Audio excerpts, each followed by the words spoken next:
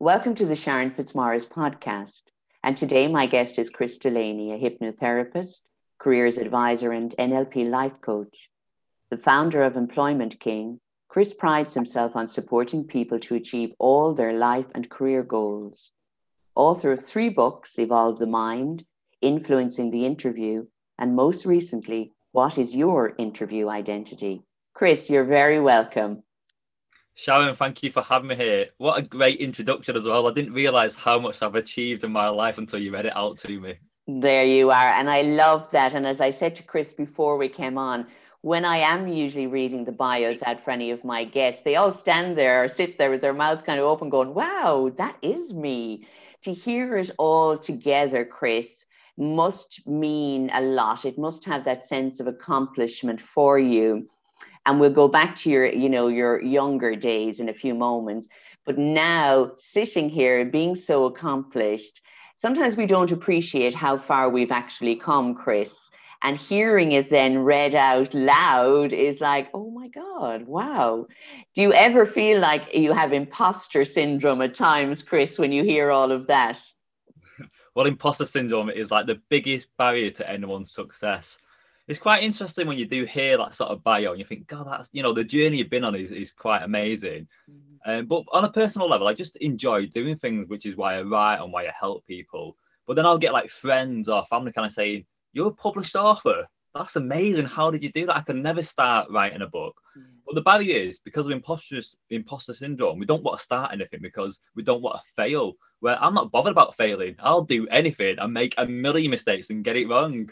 Yes, I love that. And again, I think that is for most people, if we could get that into people's minds, is that just because we have these bios, that we have tried and failed many times, and that's how you learn. But the thing is, you never give up trying. A lot of people don't see the failures we may have had or the amount of times we've tried to do things, but we still keep going because it is, I think, a passion or a purpose built into you somewhere. Maybe we're hardwired to just keep going, even if we fall flat in our face, Chris. We'll keep getting up. We'll just brush off the knees and keep going. So we'll Definitely. go back to your younger days, Chris. And you were diagnosed with being dyslexic, or was it something that you were in school with and that nobody noticed, or it was noticed earlier on or later on? How did this come about? I remember the first time I realised I was, well, at the time I thought different to the other children. So one of my friends in primary school was called Luke, and I used to always spell it L-O-O-K, Luke instead of Luke. And the teacher used to like make a big finger out of it, and my friends used to kind of, it became like a big joke. And I remember realising that I just couldn't see words in my head. And then that led into me going to getting help and getting support, and then people saying you're dyslexic.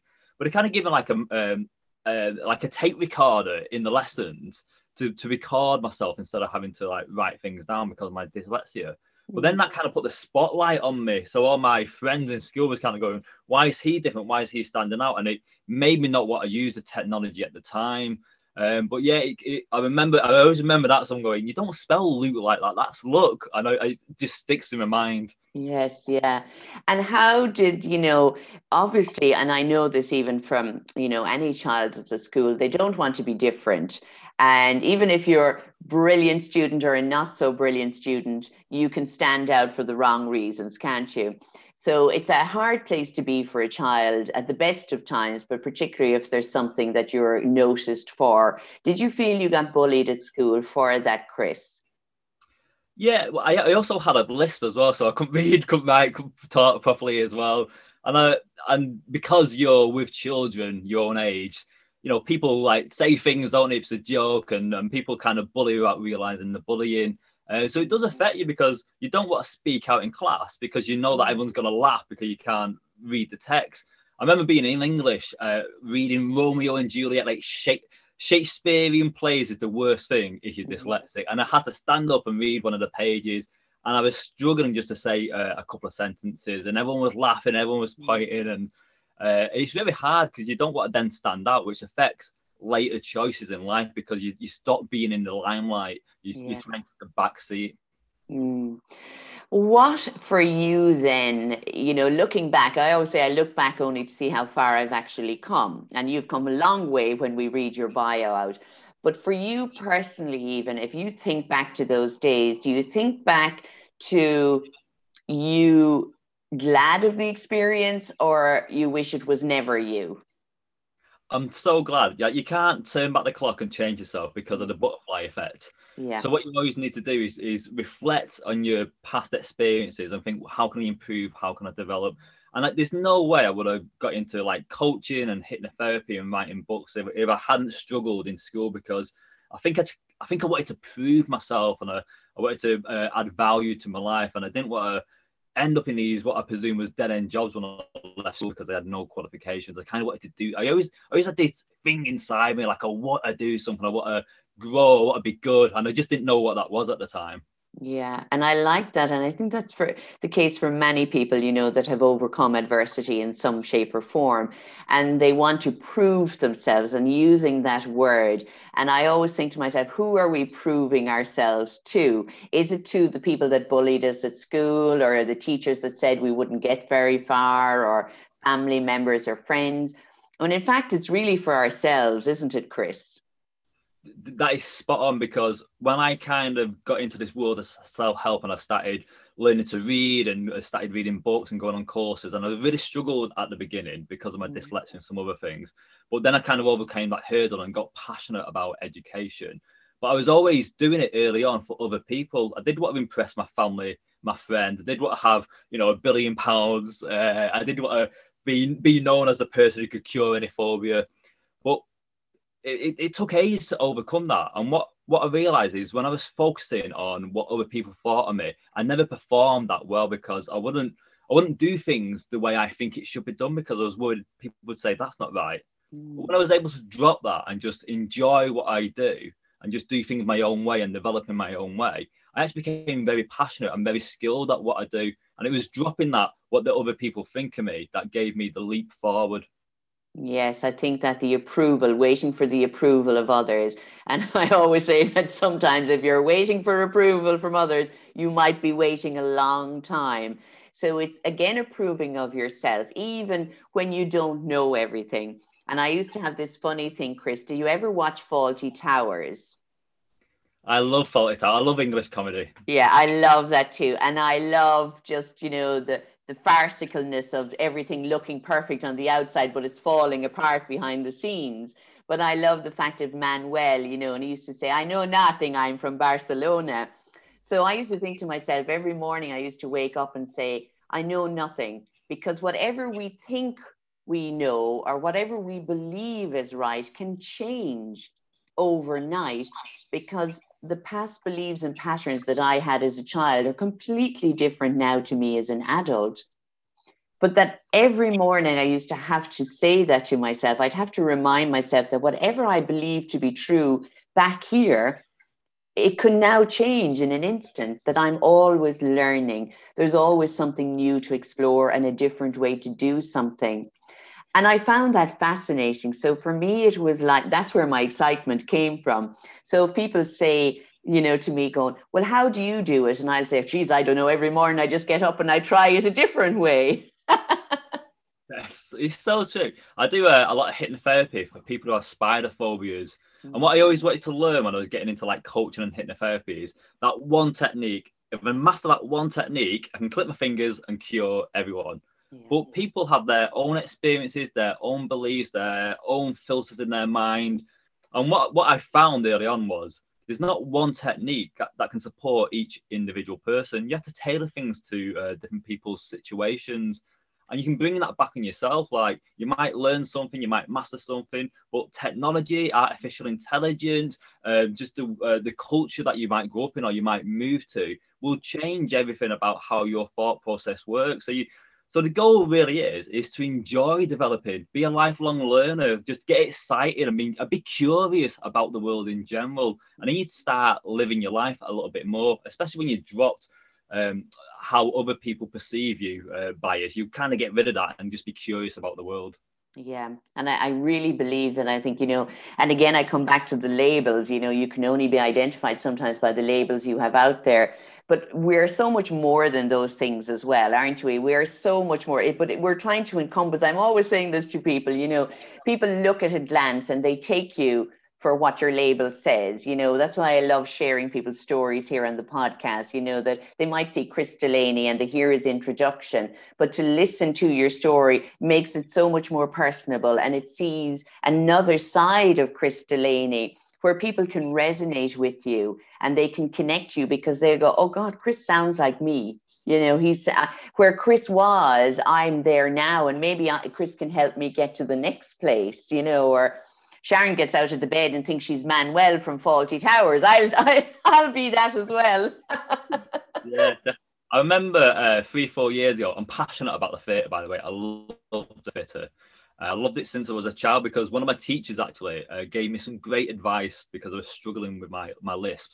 And I had to learn these lines for a small play. And she said to me, you can't say that word, can you? And I was like really struggling, getting dead embarrassed, like tears build up. So you can't say the word, just find another word that has the same meaning and say that. And I remember thinking, oh, there's all these shortcuts that you can use to kind of, help yourself. But anyway, I a couple of years ago, I decided to write and direct a play for a local fringe festival.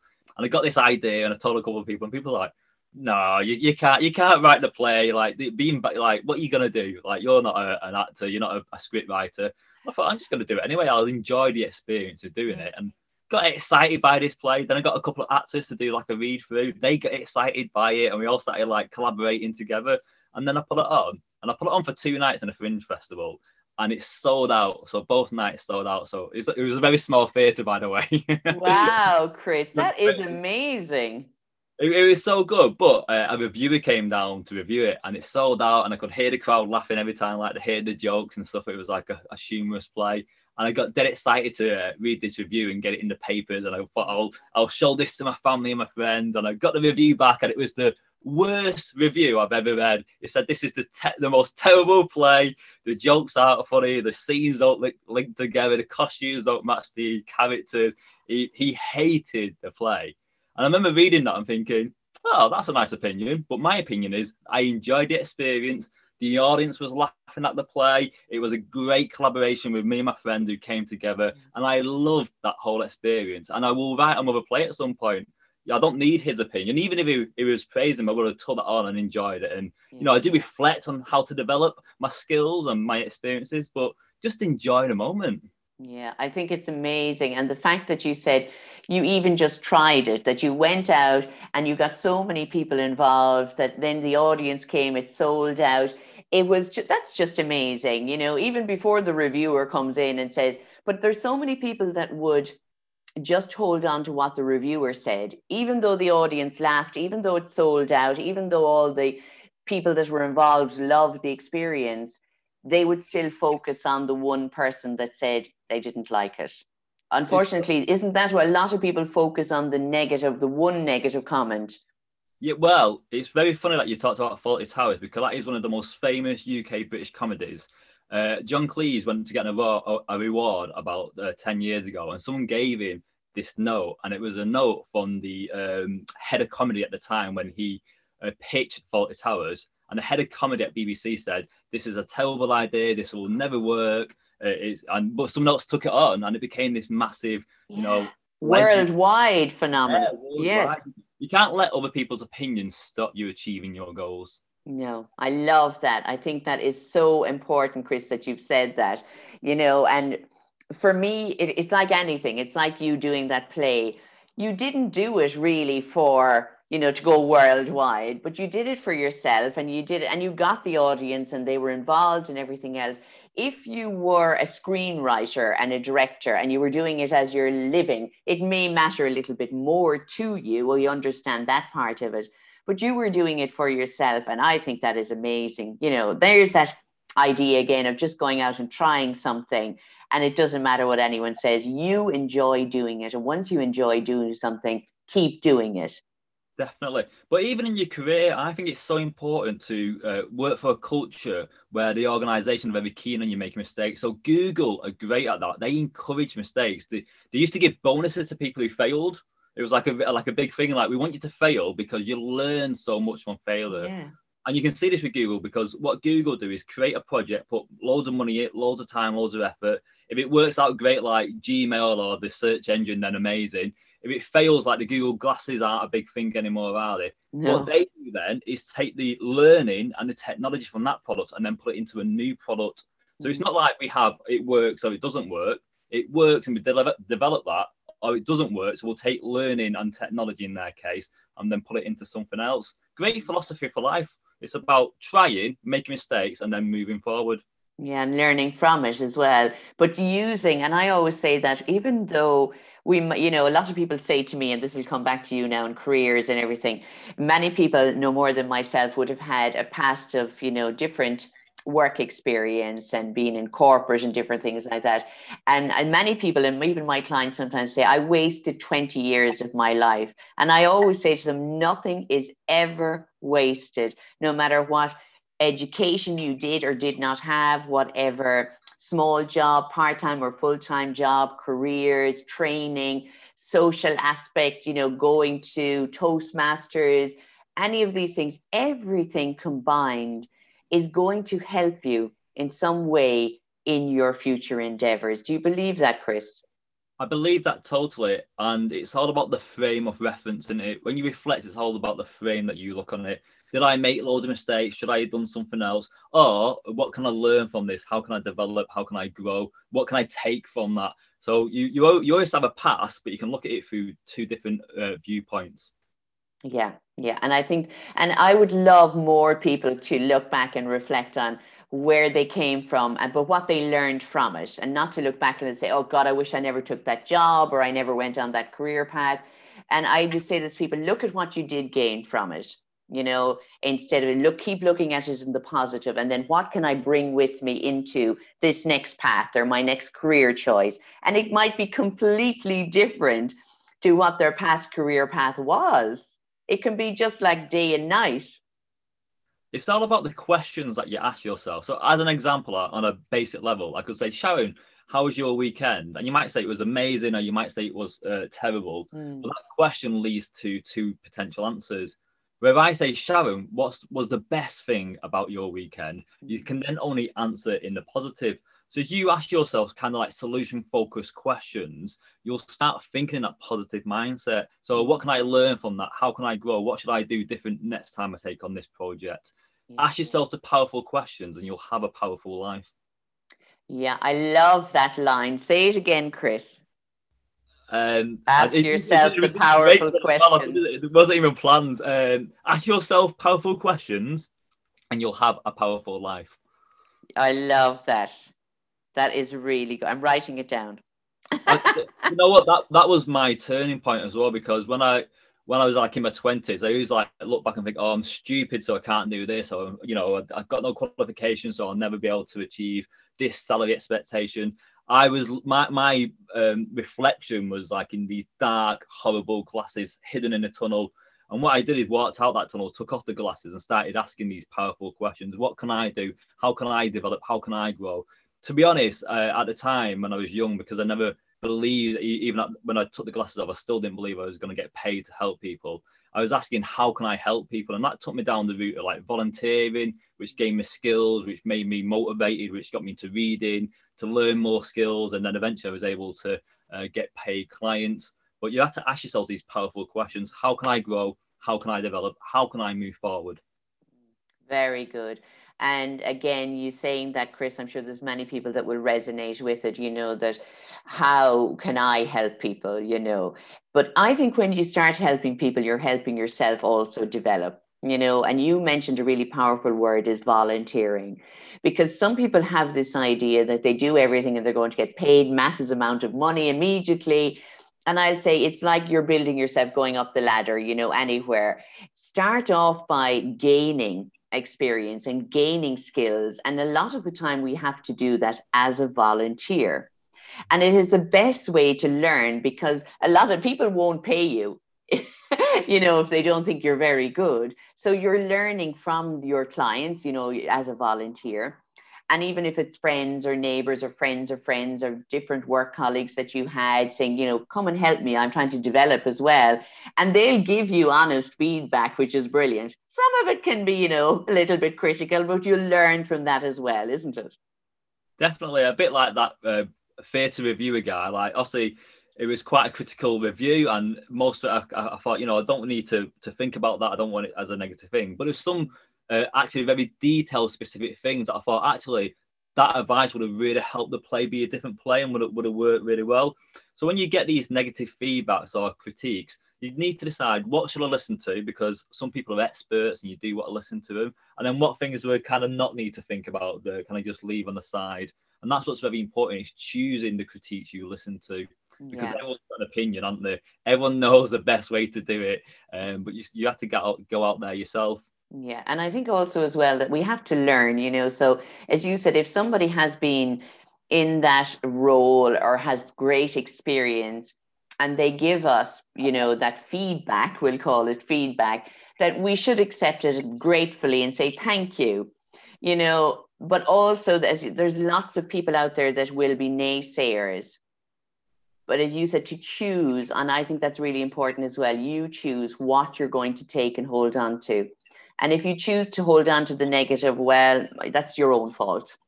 Yeah, definitely. And people are successful when they make mistakes. The guy who invented Post-it notes was trying to create such a strong glue that you could stick a chair to a wall, sit on it, and it wouldn't fall off.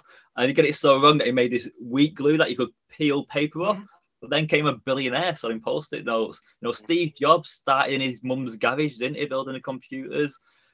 People often make mistakes. People come from quite hard places, but find a passion, be a lifelong learner and a grower, and ask those strength-based questions, and you tend to follow a successful path. And success really should just be about joy and happiness, shouldn't it? Money, a big house is fantastic, but essentially what makes us our best is being happy. Yeah, what makes us our best is being happy. I love that line as well, Chris. So tell me what makes Chris Delaney his best self. Two things. So one, I love the outdoors. So when I'm outdoor hiking or climbing in nature, away from the city, I just feel relaxed. I feel that that's my natural place. So that's my relaxation mode. So I love that. And what I do, I take that relaxation and mindfulness, and I then help people be successful in their lives. So I help people pass job interviews and overcome fears and anxieties. I just love it when someone's struggling and I can do something or say something and I make them into a better version of themselves. So helping people is the thing that always gives me my buzz.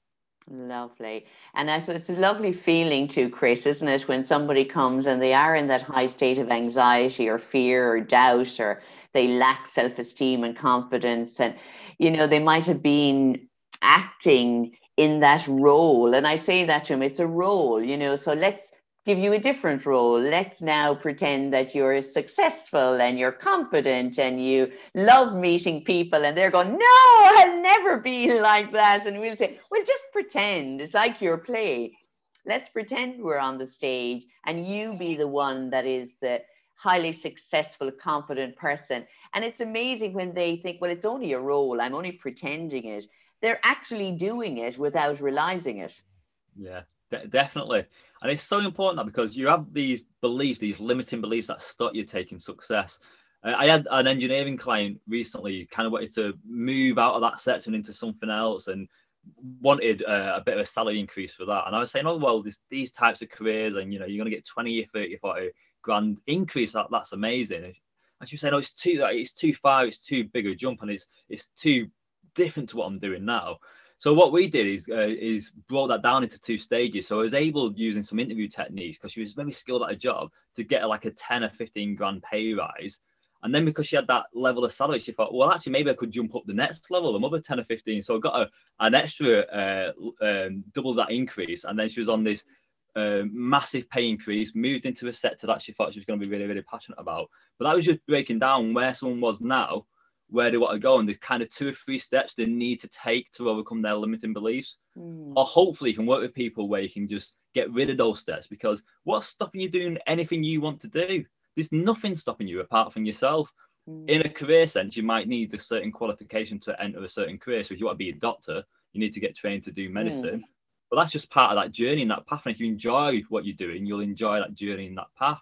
But for other things, you can just easily think, right, I don't believe that anymore. I'm going to believe this new thing, like the actor thing. I think I'm anxious. Well, pretend to be confident, and you'll feel confident.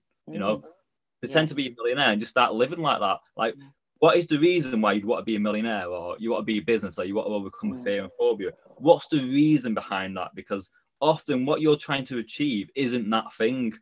It's something completely different. Yeah, Chris, that's a really powerful statement there. People say to me, and I'm sure they say to you as well, and they say they want to be rich and happy.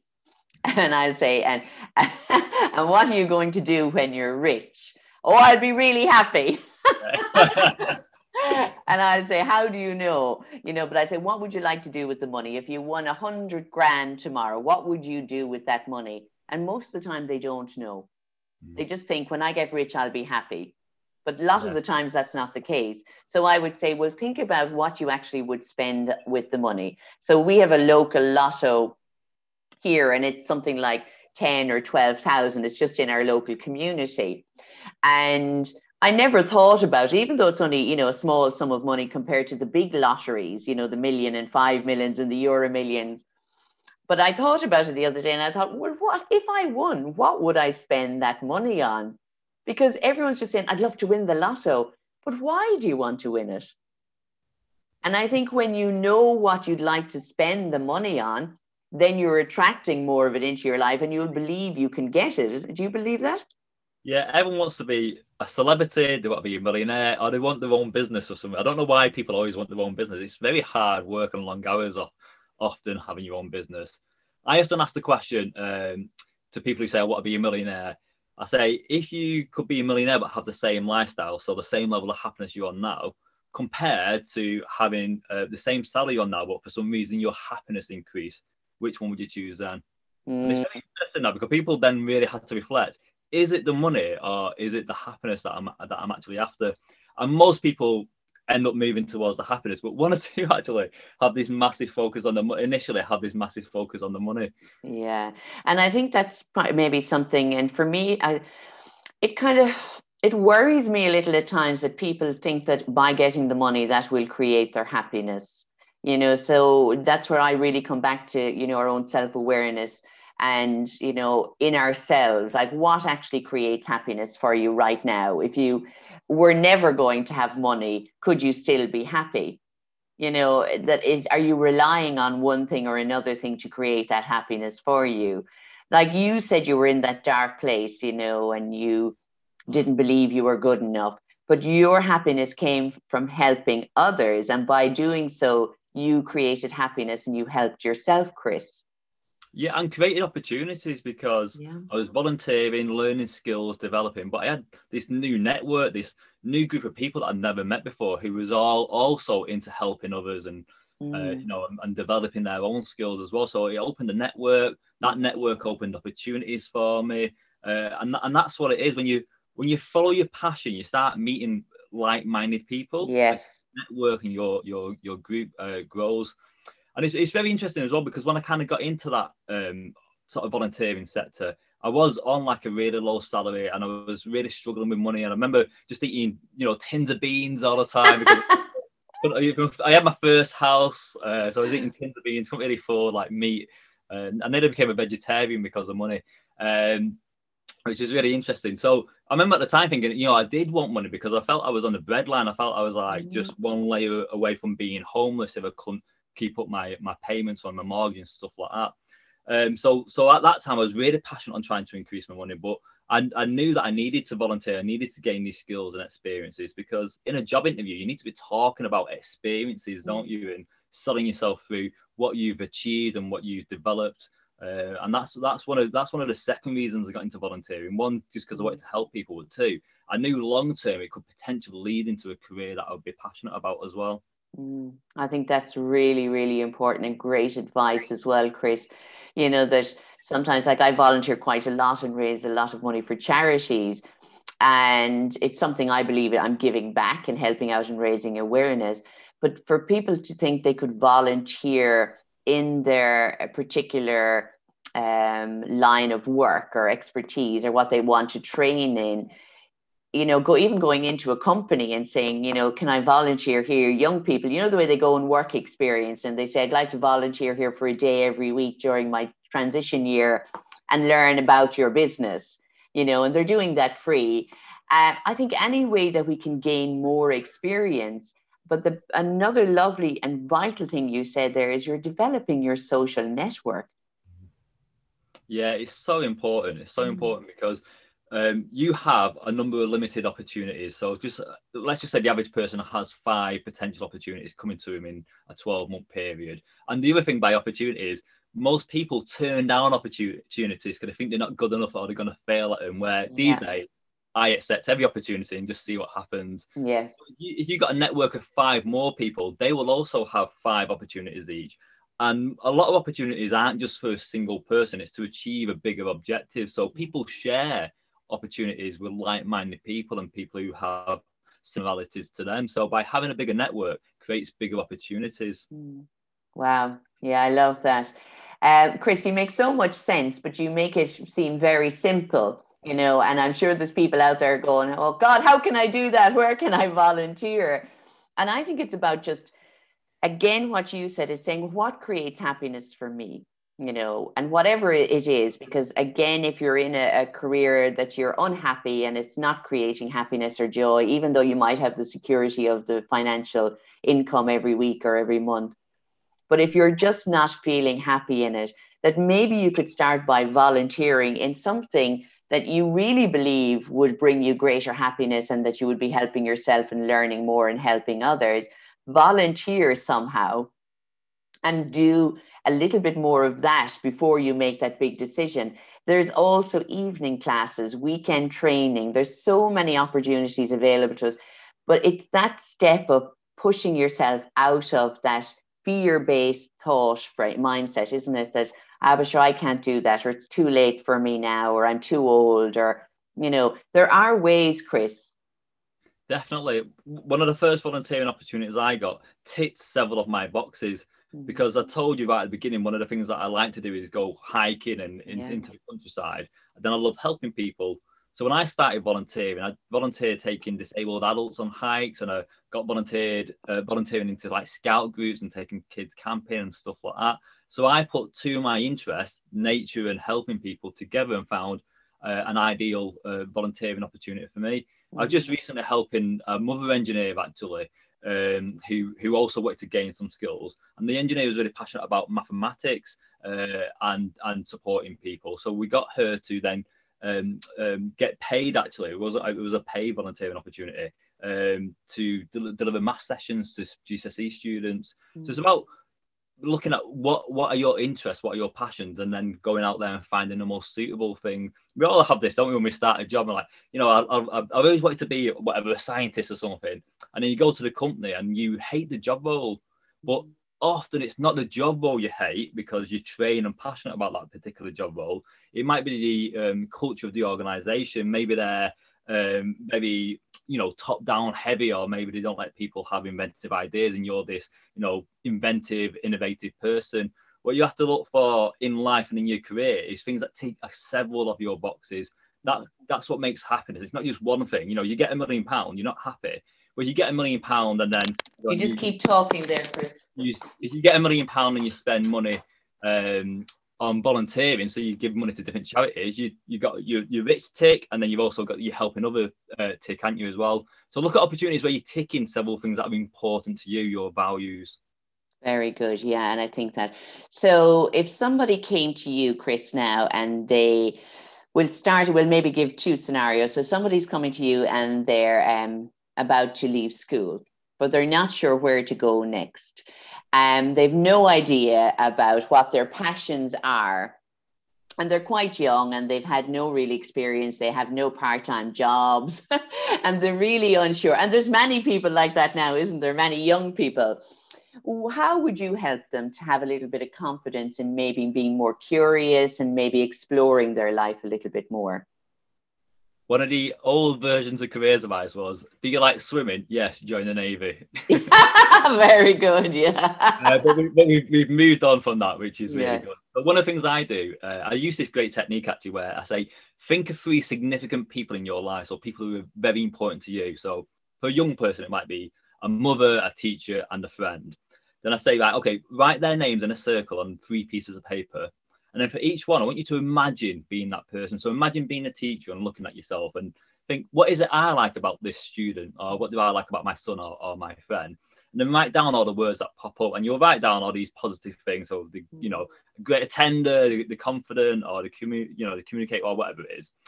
But you do that for 3 people, and then you highlight the common things. So if one of them says you're creative, and the one says you're always thinking out the box, and the one says you're innovative, that's like a skill that you have.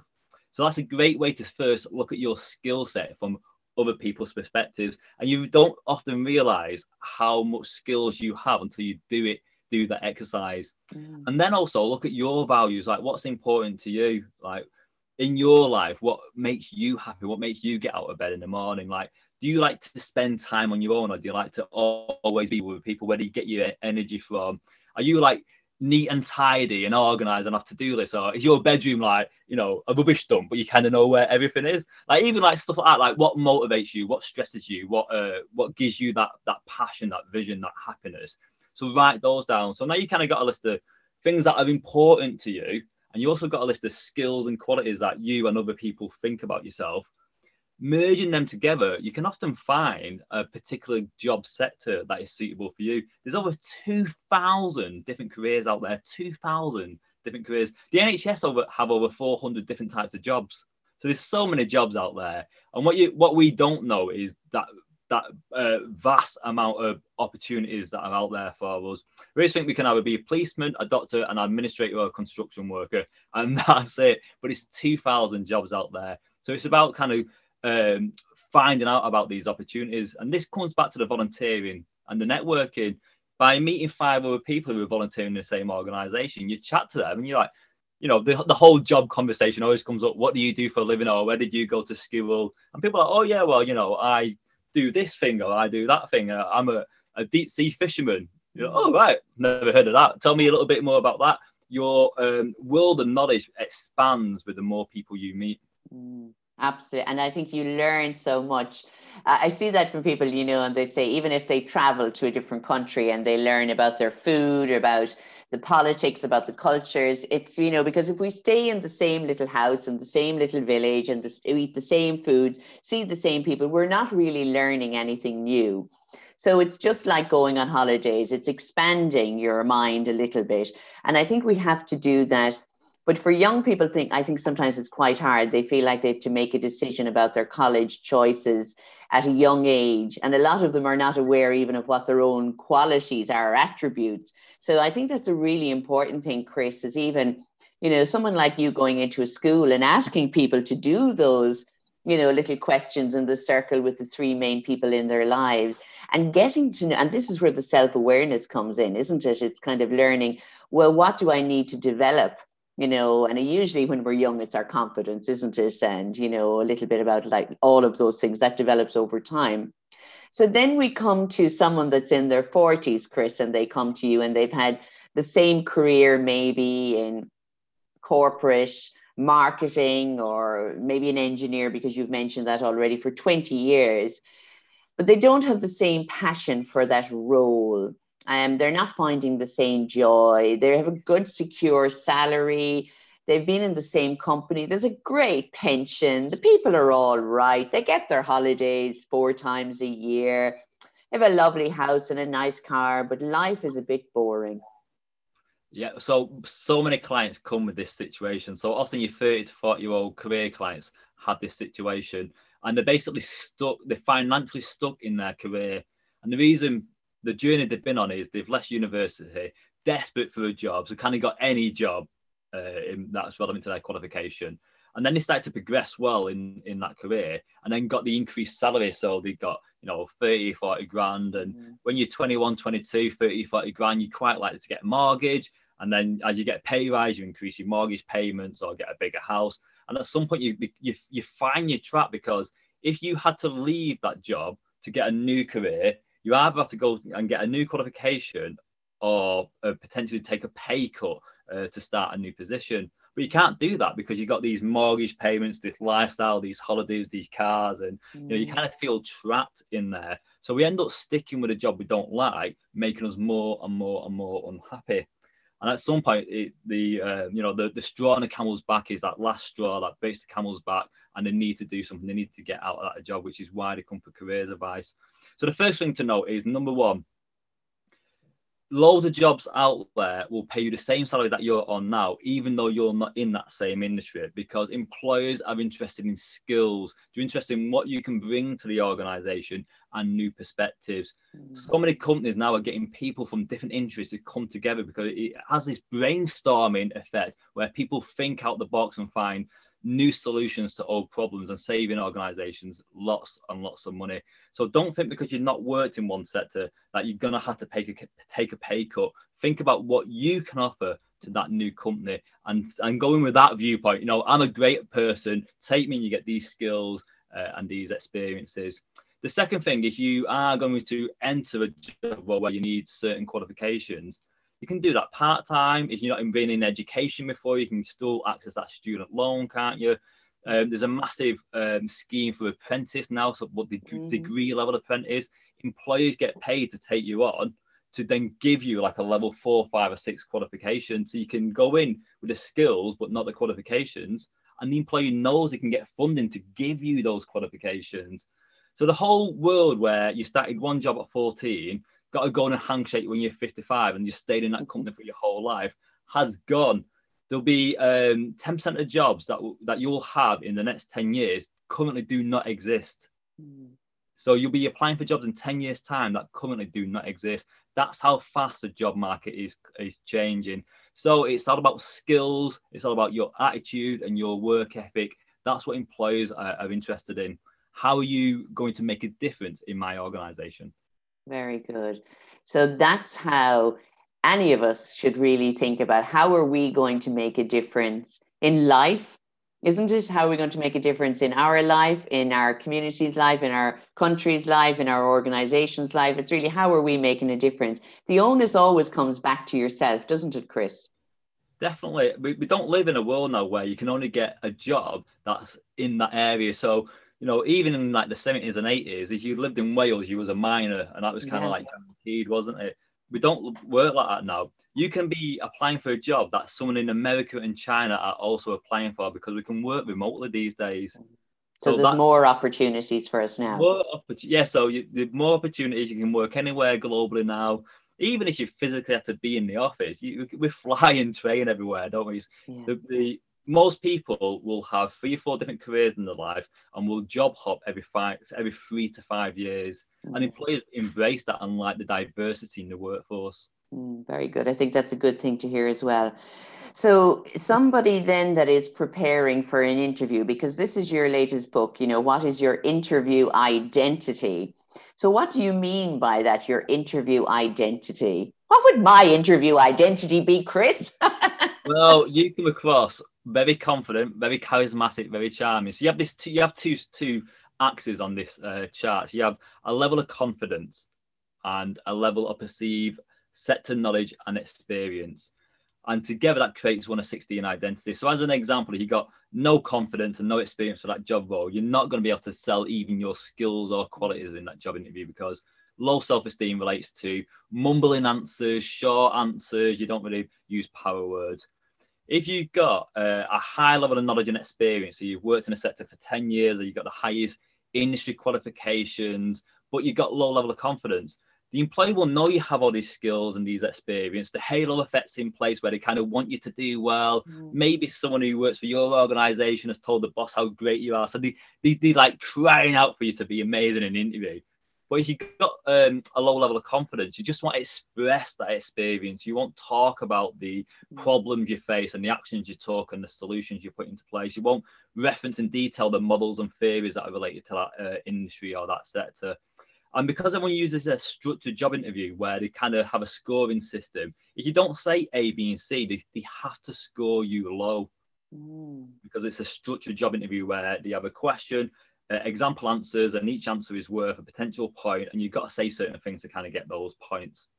Compared to someone who's like dead confident, but with no experience, the employee meets them, they go, this person seems amazing. They're so confident and charismatic and extrovert and, full of energy and strong handshake and all that sort of stuff.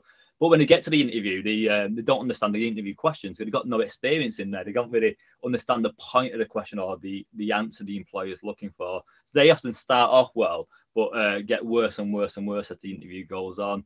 And the ideal ones are people who can express them, who can confidently communicate their competencies, so they can express themselves well.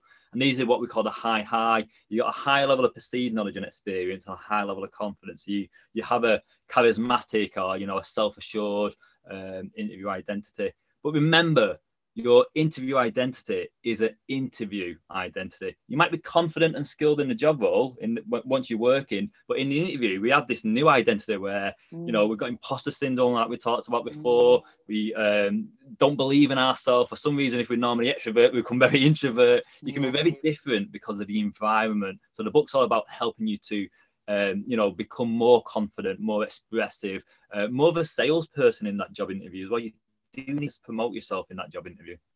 And maybe it's a part of what we spoke about a while ago as well, Chris, is going on to pretend to play the role of being confident, because you already have the skills that this employer is looking for, but you just may not be confident in an interview setting.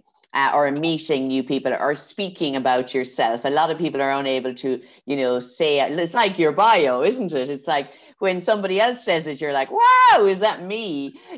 So on paper, the interviewee looks brilliant, but when they come across to say it themselves, they have that, oh God, I can't say that out loud. It sounds, too big for my boots almost. But really what you're doing is just relaying the experience you have, the training you've been given over the years, the qualifications that you've studied for, and this, you're just stating a fact, but coming across, so how can a person build their confidence then for an interview that they're not a really chatty person, they're not always going around like me smiling and everything else, they just get their work done and they get paid for it, and that should be enough.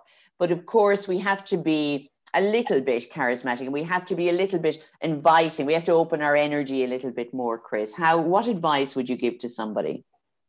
The 3 rules for a successful job interview is 1, identifying the job criteria. So you know what you're going to be talking about, because all the questions are based on that criteria. That allows you to kind of plan your answers, create stories, embed into jargon into your answers as well. Number 2 is, and this is the worst thing for English people, is being a self-promoter, because English people are very reserved. We don't like to kind of say how great and wonderful we are, but the interview is the one place where you need to be a promoter. You need to be saying how amazing you are. Give answers that talk about best practice rather than everyday activities. You need to be standing out against the crowd. And then the 3rd one is to communicate with confidence. And as an example, Sharon, you're such a confident communicator.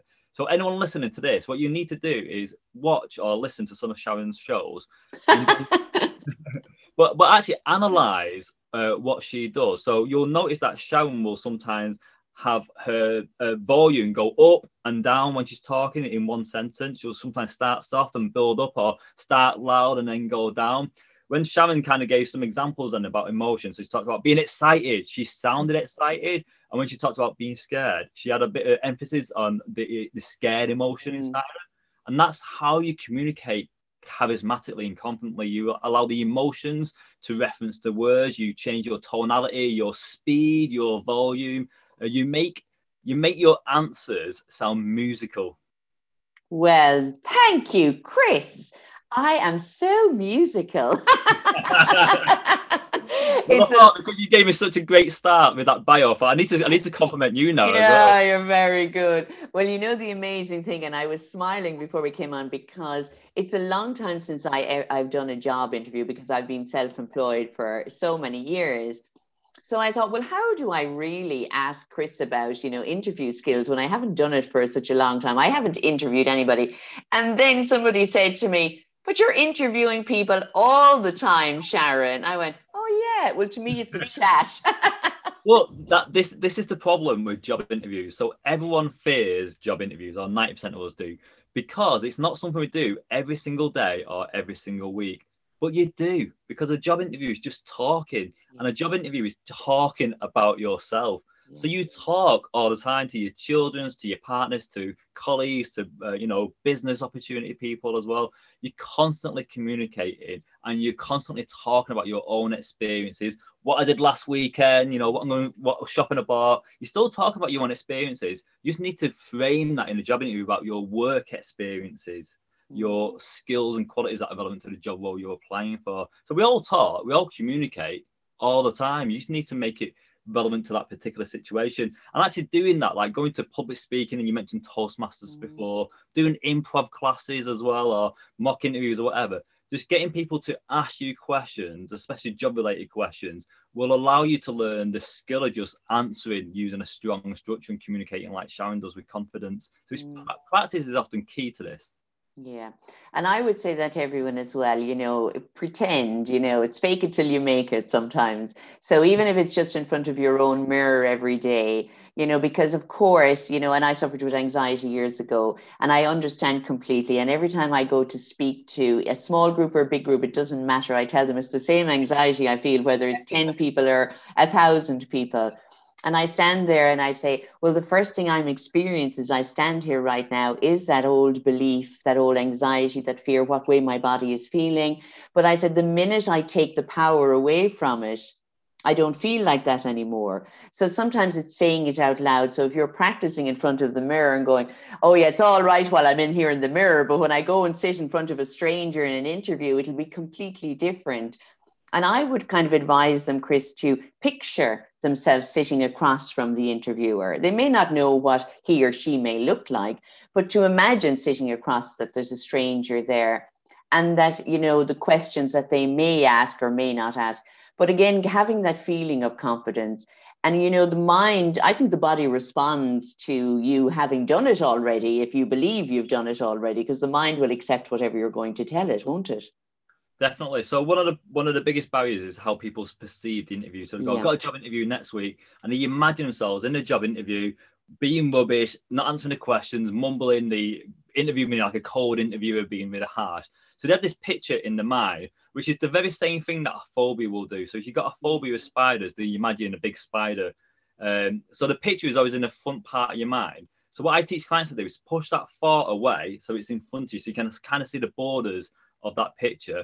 And it's often a movie, so just turn the movie into a still picture and then drain the colour so it's black and white. And I often get into sticking to a big frame as well. So you got this big picture in front of your face that's like a coloured movie, like very, very vivid. And what you've done now is pushed it away, drained the colour, pause it and stuck it into a frame. And then move the picture further and further away. Because the more you move it away, the less associated you feel with it. So the negative emotions will start to disappear. Such an easy technique that you can do sat in the reception room waiting to go upstairs for your job interview. Very good, Chris. I like that. Tell me now, I know we're nearly at the time, but say somebody is they've practiced and they're feeling really confident, and they've practiced in the mirror and they've practiced all those techniques. They know their skills and attributes. They're feeling confident. They're feeling good. They go into the interview and they're feeling so powerful. I'm being the devil's advocate here. And they go in and they just get blank. They go blank. Everything is just gone from them. What do you advise them to do? It's like going into an exam and you know everything you've studied for it, you know it inside out, but you look at the exam paper and you're gone and nothing is coming to you. What if that happens in an interview? Fight or flight kicks off because it's your response to your heart rate. So your heart rate when it's nervous and anxious is like really rapid. Your organs start reacting a different way. So your digestive system starts digesting food.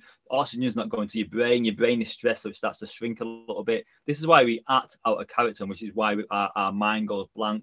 When you rest and digest, where you're kind of in your natural walking, waking state, you're just more calm and relaxed anyway. So one is doing like rhythmic breathing before the interview, because like just slows your breathing down and makes you more relaxed. So the thoughts pop into your head. But that really isn't answering your question. So in the job interview itself, this is what you can do with questions, by the way, in interviews. Just answer however you want to answer. As long as you're saying the right thing, you'll score high.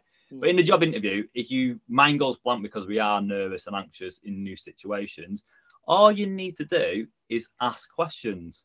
Because when you ask questions, one, the employee goes, oh, I've been asked a question, so now I need to think of my answer. And I'm quite anxious because I don't often interview other people as well.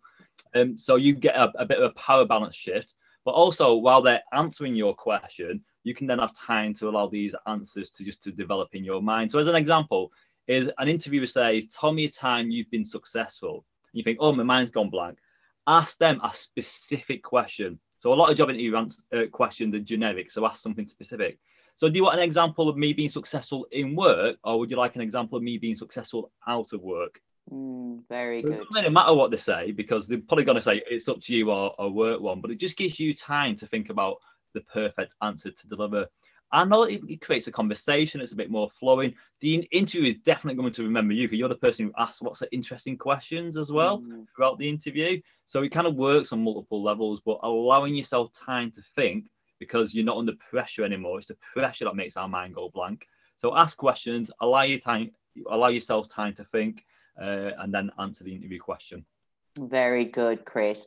And again, I think to remember that it is a chat, that there are two people, or maybe there's a few interviewers, but that you're all human beings and this is your first experience of each other. So they want to get to know you as much as you want to get to know them and what they're like as employers. And many of the employers, they're looking for the best candidate. And it mightn't just be all your qualifications. It could be down to your experience and your confidence as well, as Chris has said. So go in and try to be your best self, even if you doubt yourself a little bit, that's kind of natural with all of us, but just be your best self and just say, if I only have to pretend to be my best self for this hour and a half, I'll do it just for this. And then I can be scared shitless again afterwards.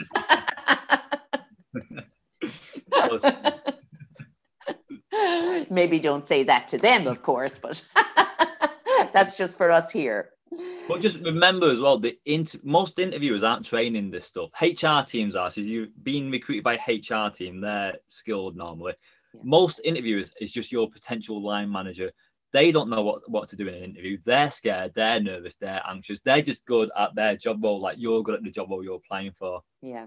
Yeah. And I think that's really important to remember as well. Everyone's trying to do their job. They want somebody. Sometimes these line managers or managers that are in the company, it takes so much time for them to interview new people that it takes away from their day. So they want to find the right candidate. They want you to be good, so just go in and be yourself and be really good. So yes, we're coming up to the time now anyway, and there's so much. Chris, it's been an amazing interview. I wasn't sure because I hadn't met you before, but it's just like I could sit here and chat to you all day. You have a wonderful energy. You're very personable, but everything that you've given is so professional, the advice, but very simple as well. It's not, highfalutin, as my mother would say. It's very down to earth. It's something that everybody can understand. So in your book now, your new book, so what is your interview identity? So that will help people. Tell me what it'll help people with. So it explains the 3 barriers to being successful in a job interview. So your unconscious bias, so the interviewer meets you, makes an instant millisecond opinion based on any number of factors. It could be your age, your height, your weight mass, your gender, a million different things. Then the next thing is the interviewer's behavior in a job interview has a self-fulfilling prophecy. So if I don't like you because I'm ageist or sexist or whatever that is, or I do like you, I'll subtly do things that will make you act in the way I think you're going to act. So if I don't like you, you'll act in a way where I think, actually, yeah, they're not suitable for that position. Loads of people don't understand that secret part of the interview. And then the final thing is when you answer your first interview question or your first 2 questions, the employer makes an identity about you based on that level of knowledge and experience and that level of confidence. So it's a bit of a snap judgment, like they're suitable, they're charismatic, they're inexperienced. But this creates filters because the mind is lazy. We don't want to analyze people for 45 to 60 minutes. So basically, I've got a likability thing, a suitability thing. So all your performing answers now are going to go through that filter. And this makes a big difference. It sounds small, it makes a big difference because most people who are successful in a job interview only have 1 extra point above the next person who is going to be successful. So imagine a female went for a genetically speaking masculine role and a guy goes for that same role. Both suitable, both highly skilled, both highly qualified, but the employer has a negative first impression on the female compared to the male, the answer exactly the same way, using the same words, the same examples, everything, it's most likely that the male in that example will be offered a job because of this unconscious bias and the interview identity. So it's all these hidden things in a job interview that make a difference. And the book tells you about how to come across as more confident, and more skilled by the way you answer your interview questions. Very good, very good. I like that. And what makes a high-scoring interview answer?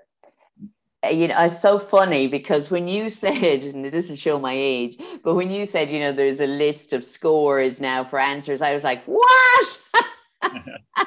Is there really now in all corporate businesses that there is a score for your answer?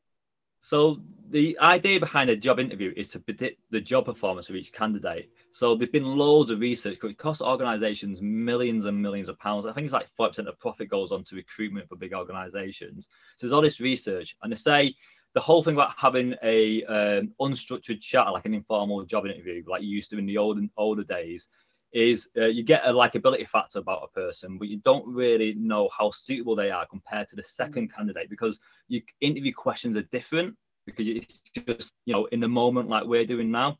Where a structured interview with 8 to 10 pre-planned questions against the job criteria, and then if you kind of say A, B, and C, you get this score, or A, B, C, and D, you get this score, A, B, C, D, and F, you get this score, and so on.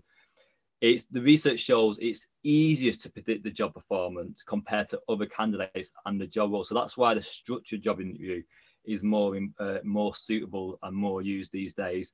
But knowing that, we can now plan how to use like descriptive answers, use varied language, use power words, have a structure that explains like the models and theories that relate to the examples that you're going to use. So there's all these techniques to make your answers, 1, longer and more descriptive, 2, relevant to the job criteria, and then using the confident techniques in the book to come across more confident and charismatic while you communicate.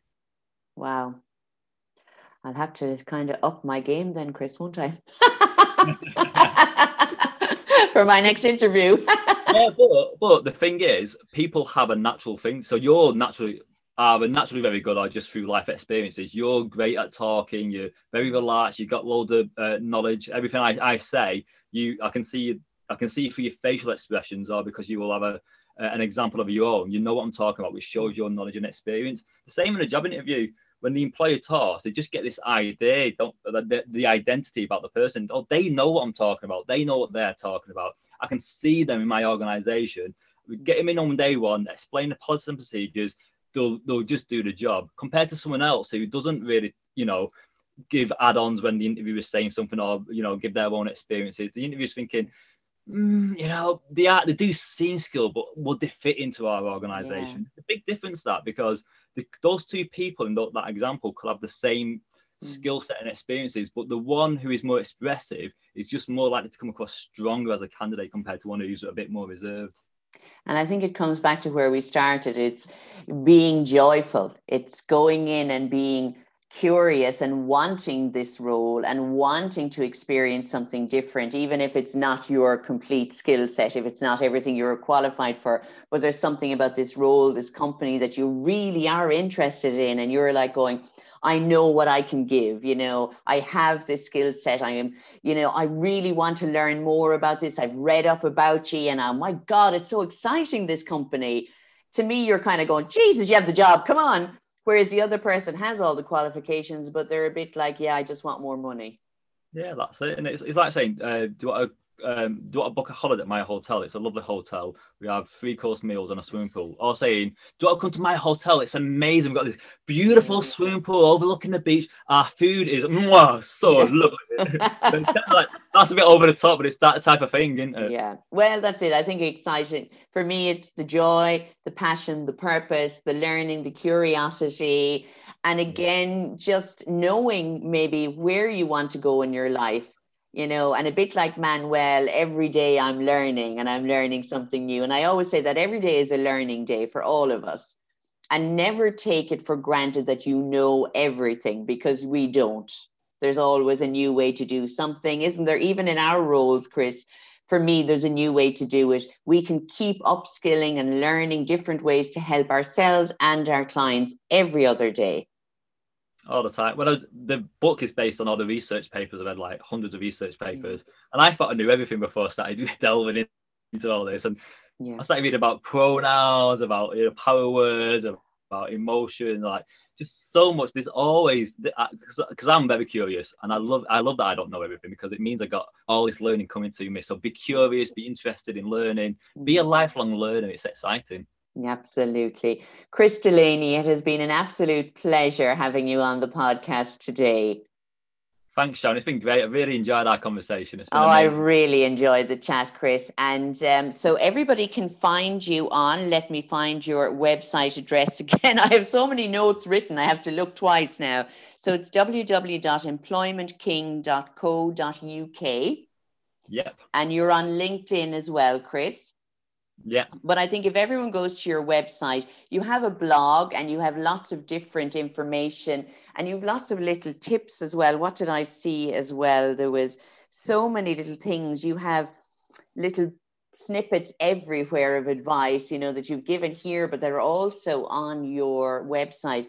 And one of the things that really stood out to me, it was like, a key to personal life success is making small 1% incremental changes. I think that is so powerful, because everyone thinks of the big change. And one of my mottos, Chris, is one step at a time. Yeah, 1% change. It's the compound. If we had more time for the interview, I'll tell you about the guy who took over the British cycling team and turned this cycling team that was the worst in the world to like the best performing goal-winning medal cycling team, and he used the compound effect, which is the 1% changes. Wow. So that might be for another chat. Isn't that right, Chris? Yeah. Chris, thank you so much again. I really appreciate you coming on and sharing with all our listeners. So please do go and check out Chris Delaney, www.employmentking.co.uk, or over on LinkedIn. You can contact Chris through his website directly. As we are all now working through Zoom, you're able to work with Chris from anywhere in the world. So don't be shy. If you have any questions or you want to find out more about him, please do look him up and check out his books, Evolve the Mind, Influencing the Interview, and also What is Your Interview Identity? Chris, it's been a pleasure. Thank you so much. Thanks, Sharon.